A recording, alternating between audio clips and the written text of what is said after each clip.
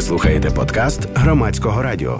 Почнімо із розмовою із фахівцем в енергетичному секторі Євгеном Паленкою. Він у дуже відповідальні часи був фінансовим директором, наприклад, української державної компанії «Укргазвидобування».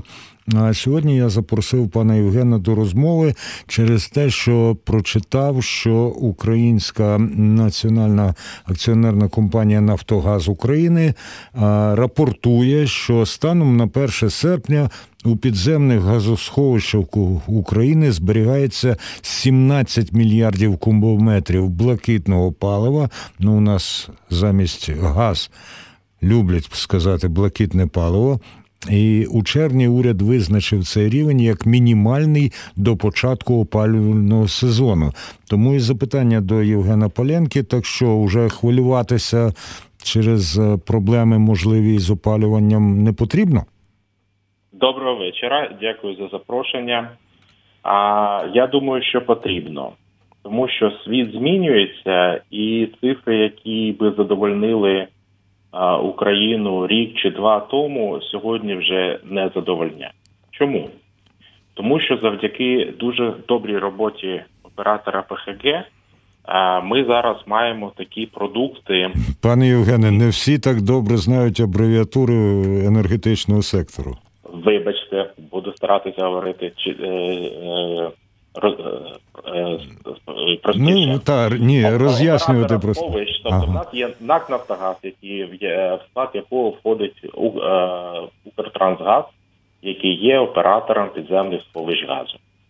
І Укртрансгаз запропонував в цьому році дуже такі добрі продукти, послуги для компаній нерезидентів України, як можливість використання сховищ без розмитнення газу на території України. Тобто західні компанії можуть поставити газ на територію України, закачати їх в наше сховище, але не проводити розмитнення, і в будь-який час, по їхньому бажанню, цей газ може бути піднятий і прокачаний обратно до Європи. Угу. Тобто, Оце і є те, що називають режим митного складу? Да. Там є два елементи, там є режим митного складу, є шорт-хол. Я не буду розповідати про деталі цих речей, але хочу сказати, що вперше в історії України в наших сховищах знаходиться природний газ, який не належить українським юридичним особам, і не НАК «Нафтогазу України», не українським трейдерам, не українським видобувникам, а видобуваючим компаніям. А цей газ належить іноземним компаніям, які скористалися цією, до речі, дуже корисною послугою, на якою Україна і НАК «Нафтогаз» заробляють дуже добрі гроші. Це гарно, але цей газ не належить українським компаніям. І наскільки я розумію, у власників цього газу немає поки що мети його використовувати для споживання в Україні. Тобто тут ситуація мені нагадує те, що, здавалося б, мало піти з нашого життя, а саме радянської доби такі приписки. От начебто воно є, з іншого боку його й нема, але зарахуємо в загальний обсяг і досягнемо отого обіцяного чи планованого об'єму у 17 мільярдів кубометрів. Що скажете на це? Я думаю, що як фінансист хочу сказати, що завжди треба порівнювати яблука з яблуками. Ага. І бути дуже чіткими в дефініціях. Бо я думаю, що якщо ми подивимося на споживання газу в Україні, то ми бачимо, що для того, щоб пройти сезон опалювальний, тобто це з жовтня по квітень, нам необхідно мати десь 12-13 мільярдів кубічних метрів газу в підземних сховищах, які би ми могли, чи оператори, власники могли би викачати для споживання на території України. Тобто десь 12-13 мільярдів. Це залежить від температури, від погоди, але потрібно 12-13 мільярдів в середньому, щоб викачати взимку в опалювальний сезон і пройти опалювальний сезон в додаток до поточного видобутку газу. Уже є запитання до Євгена Паленки, вони надходять і на Viber, їх принаймні уже 3, і є ті, хто дотелефонувався на 0800 750 490. Я прошу нашого звукорежисера Ігоря Анисенка надати слово тій людині, яка зараз на телефонному зв'язку. Будь ласка, ви в етері, нам дуже важливо знати, звідки ви телефонуєте. От скажіть це, і після цього запитання до пана Паленки. Добрий вечір. Добрий. Це Тернопіль. У мене таке питання до гостя студії. Ясна річ, що газ, який закупляється на так званих хабах або хапах, правильніше, є під певним великим тиском. Коли газ транспортується, тиск змінюється, наприклад, при поступанні в облгази, а потім остаточно змінюється тиск, зменшується тиск при поступанні до споживача. Ми платимо за... А відомо зі школи, так званий закон Бойля-Маріота, що в скільки разів зменшується тиск, в стільки разів збільшується об'єм. Скажіть, будь ласка, за якого тиску купляється газ на хабах і за якого тиску ми його споживаємо? І, відповідно, за що ми платимо. Дякую. Дуже дякуємо за запитання. Чекаємо на відповіді Євгена Паленки. Я дуже дякую за запитання. Насправді це питання по фізиці. Я повністю згоден з тим, що тиск в трубопроводах, які проходять на міжкордонах, він є значно вищим, ніж тиск, який є в трубопроводах облгазів. А потім є процес зменшення тиску до того тиску, який ми газ споживаємо у себе на кухні. Але вся система розрахунків обсягів газу, вона враховує ці зміни тиску. І тобто, якщо ми купуємо 1 кубічний метр газу під тиском, то він конвертується в 1 кубічний метр, який ми споживаємо в себе на кухні. Хочу ще додати, що я згодний з тим, що це не найкращий спосіб визначення вартості енергоносія, який ми споживаємо. Тому який, на вашу думку, найкращий? Кіловат-часи. Угу. І весь світ, і на хабах, до речі, газ торгується не в кубічних метрах під тиском, а в calorific value, тобто в ціні калорійності в кіловат-годинах. А це вже ми, коли привозимо його в Україну, то ми конвертуємо кіловат-години енергії в кубічні метри, які ми споживаємо в себе вдома. Ну тут прямо чи ні, але просто йде така гра слів неймовірна, бо слухачка казала на хабах, а вірніше на хапах, а Євген Паленко, відповідаючи, так злитно сказав на хабах, що прямо там на хаби так начебто і з'явилися. Але зараз ще запитання ідуть із Вайбера. Частина з них технологічні. Я розумію, може, пан Євген скаже, що, на мою думку, що це в вашій компетенції, знаючи вас, так що вибачайте, якщо буде не так. Влад запитує, а наскільки технологічною буде прокачка при напівпорожній українській трубі, якщо «Газпром» зупинить транзит? «Газпром» – це, нагадаю, російська компанія. Я думаю, що це буде велике технічна проблема, але я сподіваюся, що її можна буде вирішити.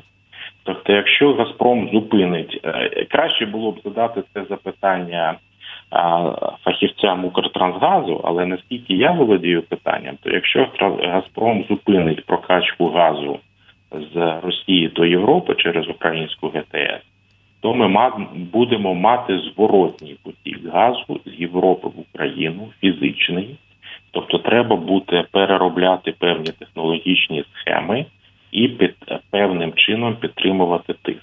Але наскільки мені відомо і наскільки я чув заяви фахівців, то це можливо. Дякую. І ще запитання від Віталія надійшло на номер Вайбера 06767400476. Чи є в планах видобування газу надання такого права іноземним компаніям на шельфі, наприклад, біля острова Зміїний? Я думаю, що також запитання до представників чи уряду, чи НАК «Нафтогазу». Але вже в Україні був досвід, коли ліцензії на видобуток газу на шельфі моря, Чорного моря, біля острова Зміїний надавалися іноземним компаніям. Це була в 94-му році компанія JK Gas PLC. Вони провели сейсміку, пробурили свердловину, але, на жаль, не отримали притоку газу. Тобто свердловина показала, що там, де газ шукали, його немає. Перед тим, як надати слово слухачеві, який дотелефонувався на 0800 750 490, запитання від мене, від Андрія Куликова. А зі сланцевим газом у нас уже покінчено? Я думаю, що за сьогоднішньою ціною газу $450-500 за 1000 кубічних метрів є сенс видобувати, вести розвитку, видобувати сланцевий газ там, де вартість підйому 1000 кубічних метрів газу буде менше, ніж $350. Оце справжній фінансовий директор говорить. Дякую дуже, це важливе міркування і важлива інформація. Надаю слово тому, хто зараз чекає в черзі на телефоні. Будь ласка, звідки телефонуєте? Запитання до Євгена Паленки. Алло. Так. Мене турбує Андрій з Білої церкви. У мене 3 питання. Перше питання. Скажіть, будь ласка, хтось контролює якість газу, чи щоб там не було якихось домішок на якомусь етапі? Запитання прийнято. Не робіть запитання надто довгими, оскільки їх 3. Їх важко запам'ятати. Друге питання. Десь уже на протязі 8 років говорять, що буде видобуток газу в Україні, десь, що Україна себе обезпечить. Угу. І перше було, що в 2017-му, потім 2019-му і прочее. А видобуток від 19 до 22 мільярдів, і далі воно не йде. Чи робиться щось по цьому поводу, чи ні? Це друге питання. І третє питання. Чому в Україні не видобувається газ з каналізації і з органіки, де сміттєзвалище і проче? В других країнах це є. Дякуємо. Євген Паленко, будь ласка. Давайте я відповім на всі ці питання. Перше, те, що стосується якості газу, це правда. Якщо поставити літр води в Києві, в Київській області, в Полтаві, в Полтавській області на такий же самий вогонь, то час закипання 1 літру води буде різнитися на 20-30%. Це правда, і це проблема, яку треба адресувати облгазам, місцевим облгазам, і їх контролювати якість газу. Це повністю їх відповідальність, їх треба контролювати. Зараз нема механізму, щоб їх контролювати, на жаль. Це перша відповідь. Друга відповідь. А в моєму розумінні на сьогодні в Україні немає можливості видобувати більше, ніж 20 мільярдів кубічних метрів газу на рік з вартістю підйому 1000 кубічних метрів менш ніж $350. Тобто я не думаю, що Україна може в ближайші роки видобувати більше газу, якщо ми говоримо про вартість підйому 1000 кубічних метрів до $350.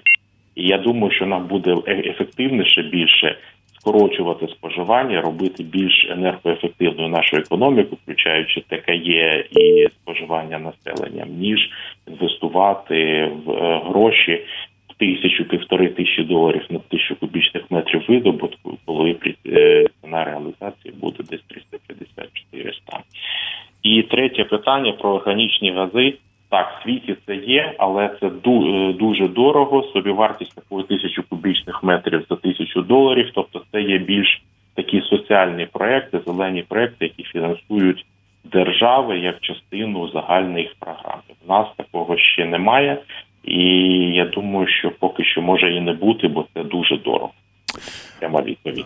Євген Паленко, незалежний енергетичний експерт, зараз з нами на прямому телефонному зв'язку у програмі «Громадська хвиля». Ми починали із того, що НАК «Нафтогаз України» оголосив, що до підземних газових сховищ закачано достатню кількість газу для майбутнього опалювального сезону, а в той самий час Український союз промисловців та підприємців, об'єднання організацій роботодавців України і антикризова рада громадських організацій вимагають цільового засідання Кабінету міністрів щодо забезпечення промисловості та населення природним газом. І далі вони пишуть, що необхідно, щоб без зайвого популізму в стислий термін були прийняті відповідні рішення щодо кореляції цін і тарифів на газ відповідно до платоспроможності внутрішнього ринку, реальної вартості його закупівлі, видобутку, генерації. Ваш коментар, пане Євгене. Я б хотів, якщо дозволити, почати відповідь з того, на чим ми закінчили про обсяги газу в ПХГ. Ми говорили про те, що нам необхідно мати 12-13 мільярдів газу, які можливо викачати з ПХГ в опалювальний сезон. Але треба пам'ятати, що в ПХГ десь 4-5 мільярдів так званого буферного чи базового газу, який викачати неможливо. Тобто, коли ми говоримо про загальний обсяг газу в ПХГ, він повинен бути десь 17-18 мільярдів кубічних метрів газу без врахування газу компаній нерезидентів, нерозмитненого газу.